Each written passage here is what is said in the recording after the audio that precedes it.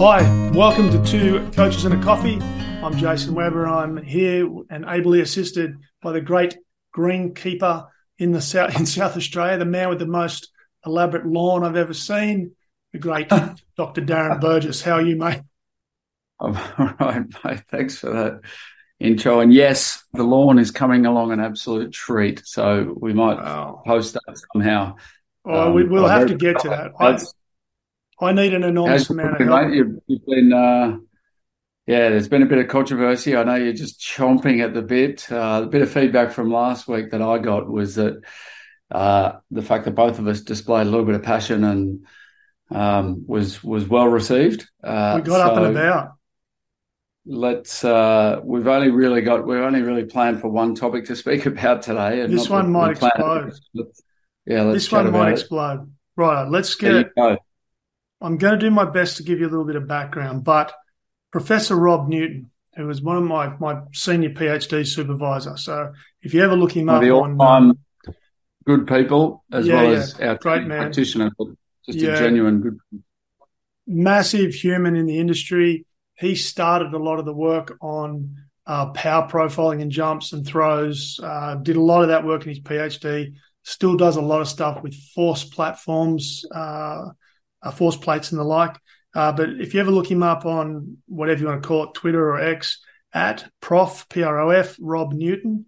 But he's punched out through the week and made me aware that the Australian Physiotherapy Association have launched a paper, publicly put a paper out, talking about how incredibly good they are from a physio perspective and putting down accredited exercise physiologists in Australia. So in Australia, just so people from overseas know, where there's a couple of bodies that govern things, but Exercise and Sports Science Australia fundamentally register coaches and professionals to work in sport. Certainly in AFL, NRL, rugby, you have to be accredited through ESA.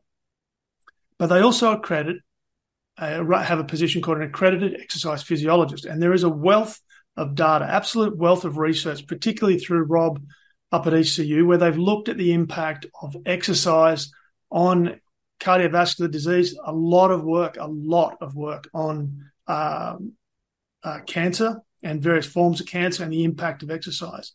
But the Australian Physiotherapy Association have seen fit to put a position paper out saying that really exercise physiologists aren't qualified to do anything, and they're not held to the same government standards as physios.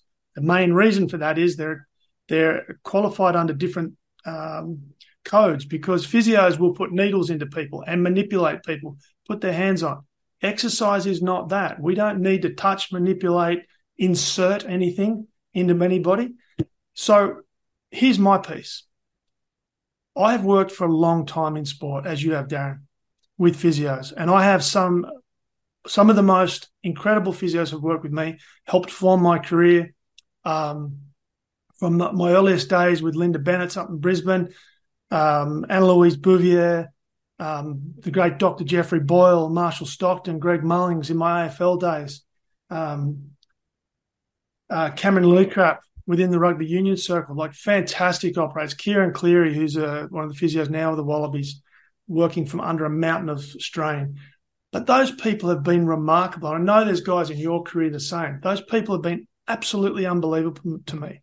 And even to this day, with my little SpeedSig business, I promote hard the fact that we should be working closer together, that we should be coming together with physios to work, because I think they have a skill set we don't have, nor they have our skill set.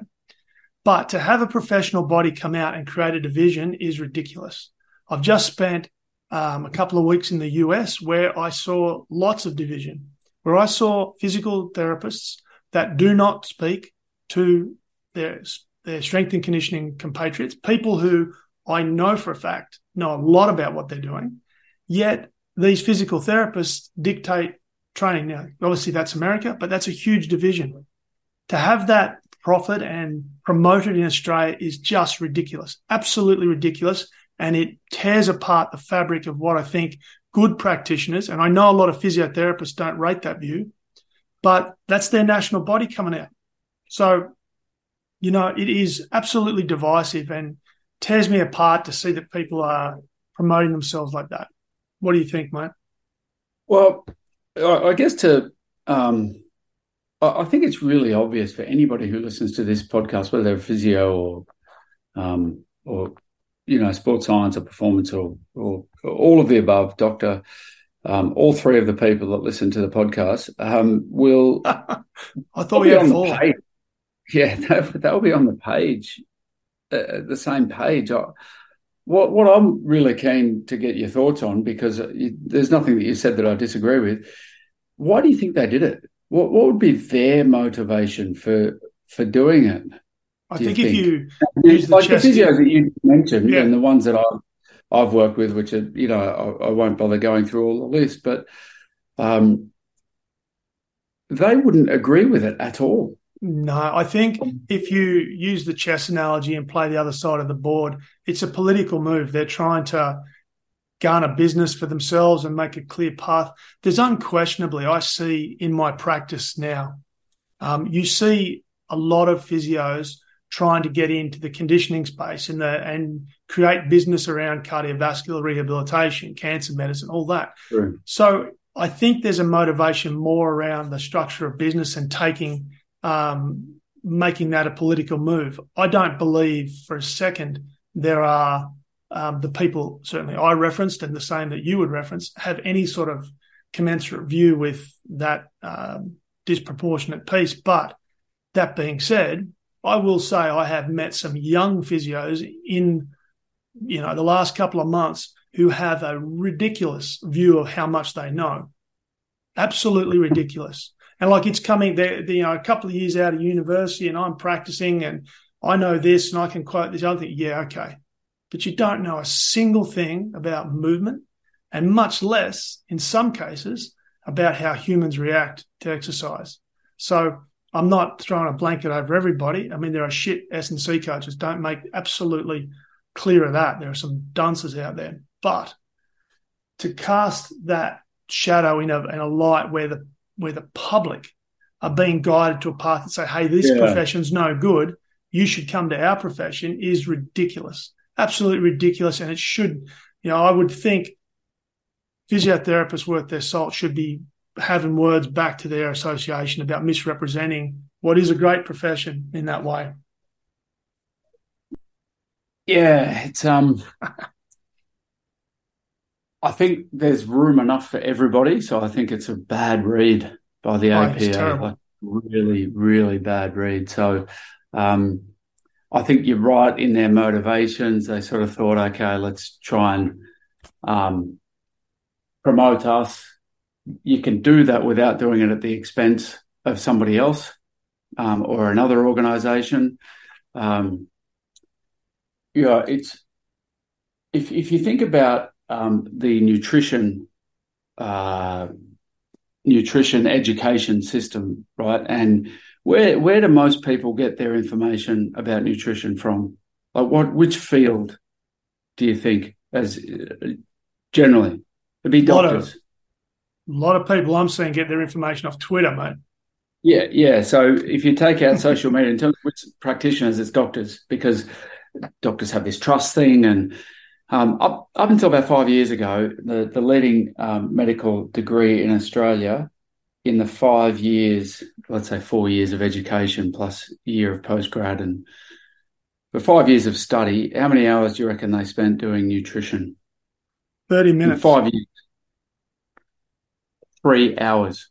Yeah, I said 30 minutes. I was being facetious. But, 3 hours would be about right. So maybe the physios are sort of seeing a bit of a gap in the marketplace, or seeing that, when I say the physios, that's poor by me. The association, is seeing, I don't know, a gap there and thinking that they can fill it. I'm not sure, but the education system around physiology and what your point earlier about what happens to the body during exercise and how does the body respond and react to exercise, the education within the physio degree, as I understand it, most physio degrees, is fairly limited, which is essentially, what exercise science and sports science studies. So interesting time.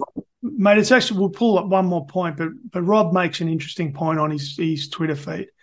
There is no more overlap in scope of practice between physiotherapists and accredited exercise physiologists than there is for an occupational therapist and a physiotherapist. All right. So it's already established. They're different professions. So is physio and AEP. I think they're different professions. They are allied without question. Anyway, that'll probably do us on that one for the minute. What do you think, mate? Yeah, just a bad riddle. But it's a watch this space, because ESSA have replied and tried to reach out and to the APA to see if they can work together in some way. But anyway. But I think, look, man, I will say, as someone who's in an industry like with my SpeedSig business, where we're trying to actively promote the communication of those groups. And one of the core things I always talk about is having a common language. If we don't have common language, we're not going to work together. And too often I've seen a great divide. So, yeah, anyway, let's move on to something a little bit different. What have you, do you want to launch into? I'm going to throw something at you that we haven't even spoken about. We love it. Love a challenge. I had a great conversation with Dave Carolyn yesterday. Dave, a whole bunch of different clubs, most notably Colchester, which is where I met him. He was driving the club mascot vehicle when he picked me up from the train station and took me to the training ground. This is 2007 probably. Maybe 2008. Anyway, we're talking about international breaks. Two things we're talking about. One is getting let go of your job. I reckon that's a discussion for next week for you and I, Jason, and how to handle that. And violently. That's unfortunate what happened to Dave in the last couple of weeks from Millwall. Yeah, right. But right now in the Premier League is the international break. In terms of what that looks like, it's essentially 2 weeks of 2 weeks of training with all of the players that are not away for their team on international duty. And it's interesting reading some of the articles that are going along, and I've paid less attention to Premier League in the last couple of years than I obviously did previous to that. But any of the sort of tweets or whatever that I have looked at sort of say, this will give the coach a really good time to work on tactics and, gets 2 weeks to work on the next game. This is what happens in the international break. You have, depending on the club that you're at, you have maybe 3 or 4 players. That's it for 2 weeks. The players go away on their international, for their international duty, flying to, there's Aussie, we're playing games in Australia, South America, if you're based in England, it's a long flight. And then you literally do no tactics at all, because on international duty, as you know, with your Wallabies and my time with the Socceroos, it's do no harm. So you are doing absolutely nothing, as little as possible, before you play an international game. You play 2 games in about 6 days, and then you send them back to the club, and it takes a day of travel, and then a day and a half later you're playing in the Premier League. So all the people now and the fans who are sitting there thinking, oh, that's great, Jurgen Klopp's going to get 2 weeks to work on the Liverpool tactics, and Pep Guardiola and Mikel Arteta and Ange Postecoglou will have all this time to work on Tottenham tactics and fix up. Yeah. They're all away. You don't get any time to do anything. And as a practitioner, literally all you are doing is training 3 blokes with the under 17s, 18s and 19s, and they don't want to be there, and you don't want to be there. And in my time working in 6 years or so over there, the coaches are often on holiday and they just go, yeah, take care of it. It's a fascinating sort of social experiment where everyone goes, oh, we'll be all refreshed after the international break. It can be a disaster, because the 3 or 4 blokes who are still there are just overtrained, not interested, coming in every day to train with people half their age in some instances. Stay with us. We'll be right back. 2 Coaches and a Coffee is proudly sponsored by SpeedSig.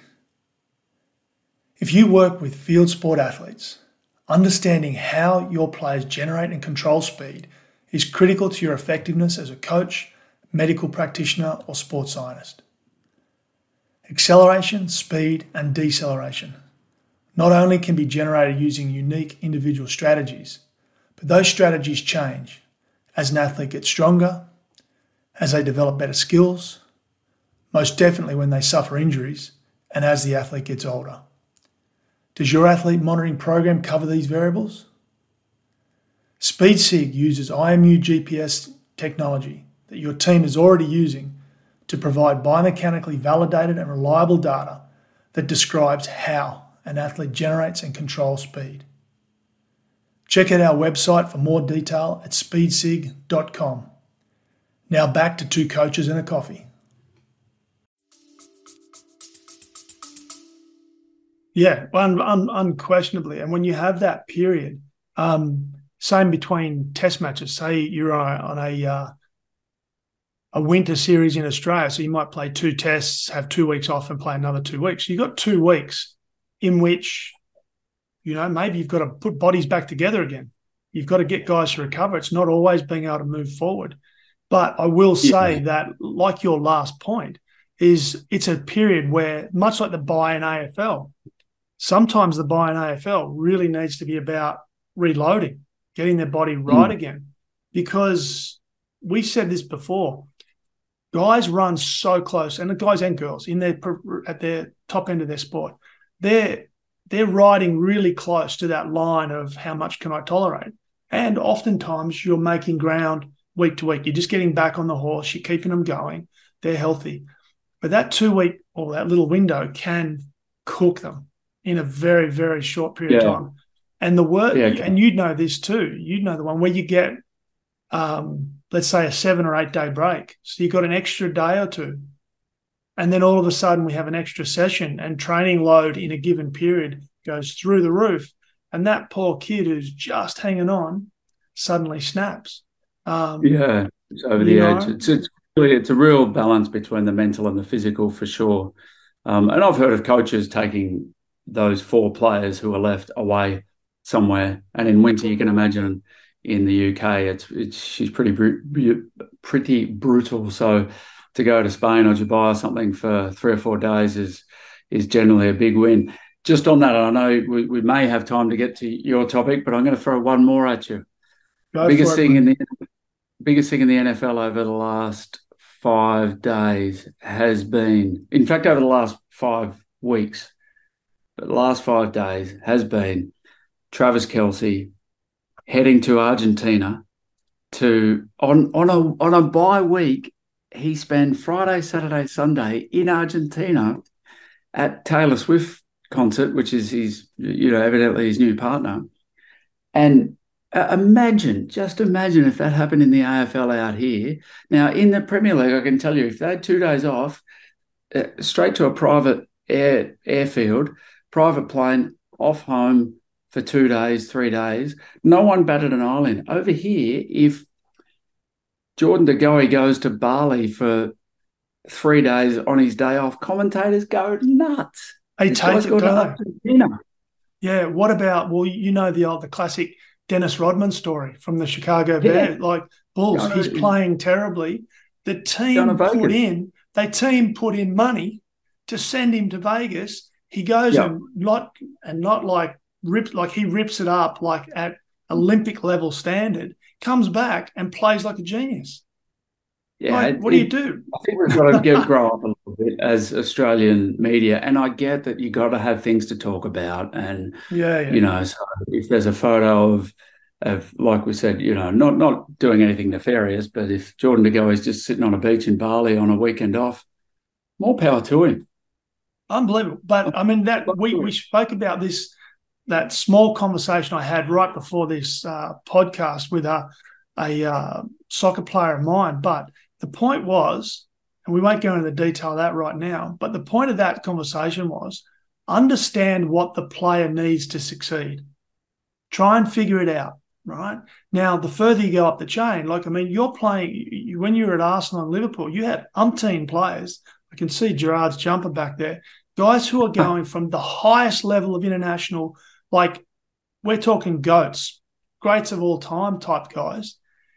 You've got to respect what they need to succeed, and you've got to help understand them. So being dogmatic about the fact that everybody must squat or everybody must do this, maybe it's not going to work. And it also comes then back to, what do they need to succeed? They might need time down. And and I'm not saying there's a rule to any of that, but I think as practitioners, we need to keep an open mind and be creative and try and understand the player. Walk a mile in their shoes where you can. Yeah, we have spoken a little bit about this before, so I won't harp onto it. But in that situation, right, and often at the elite level, they tend to attract other elite athletes, other certain superstars, and different people in more entertainment industries. And this is a classic example. You've got an elite full-time athlete at the very top of his game, won 2 Super Bowls, I think, lost one, attracting the biggest superstar on the planet. So when are they going to get time to see each other? And you know as well as I do, an unhappy athlete is a higher injury risk, is certainly a higher risk at poor performance. And so if they can get away for 2 nights to see somebody who's in the middle of a world tour and is unlikely to be just local in Kansas City anytime soon, then for it to play on, you can take some steps to say, okay, make sure you do your mobility and all those sorts of things. But those things will make a tiny, tiny bit of difference compared to the satisfaction of seeing your partner perform on stage in front of 70,000 people.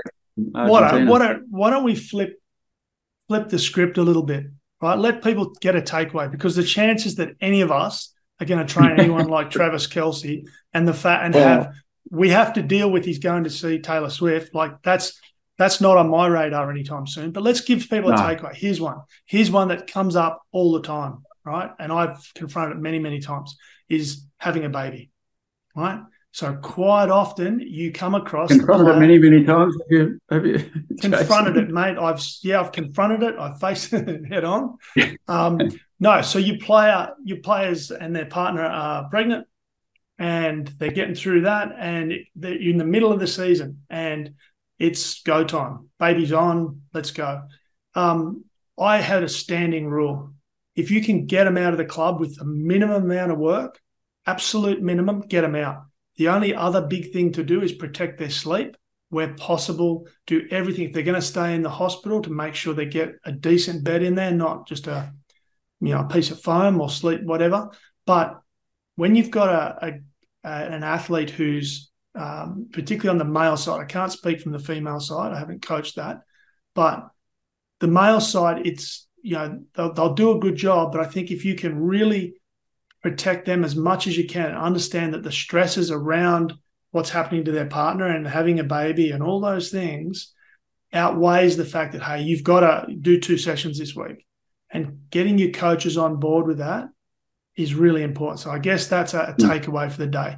Really think about that. Don't be dogmatic. Really got to get in your athlete's shoes and help them survive. Because remember, stress, everything we do is stress. Training is stress. Not sleeping is stress. Mortgage rates going up and pressure of life, that's all stress, right? All stress. So our ability to control stress and have the body adapt to it is one of the biggest things. Is don't put more stress on when you don't need to. So anyway, that's my takeaway for the day, hopefully. And there are a number of stress hormones in the body, if we go right down to detail, that don't actually know the difference between perceived stress, actual stress, physical stress, psychological stress. They don't know. They just release because stress equals release. So we can say all the time, no, I don't know, but that's not a stress. I mean, harden up. It's just not you having the baby, but it does not apply. So I sort of commandeer this episode, mate, with a couple of unscripted things. So no, it's all good, mate. I like random, mate. You know, I like to jump around, and that's why we have coffee beforehand, mate. It's awesome. Next week we'll talk about the draft that's happening. So Monday night here in Australia, it's the biggest night in the AFL for kids.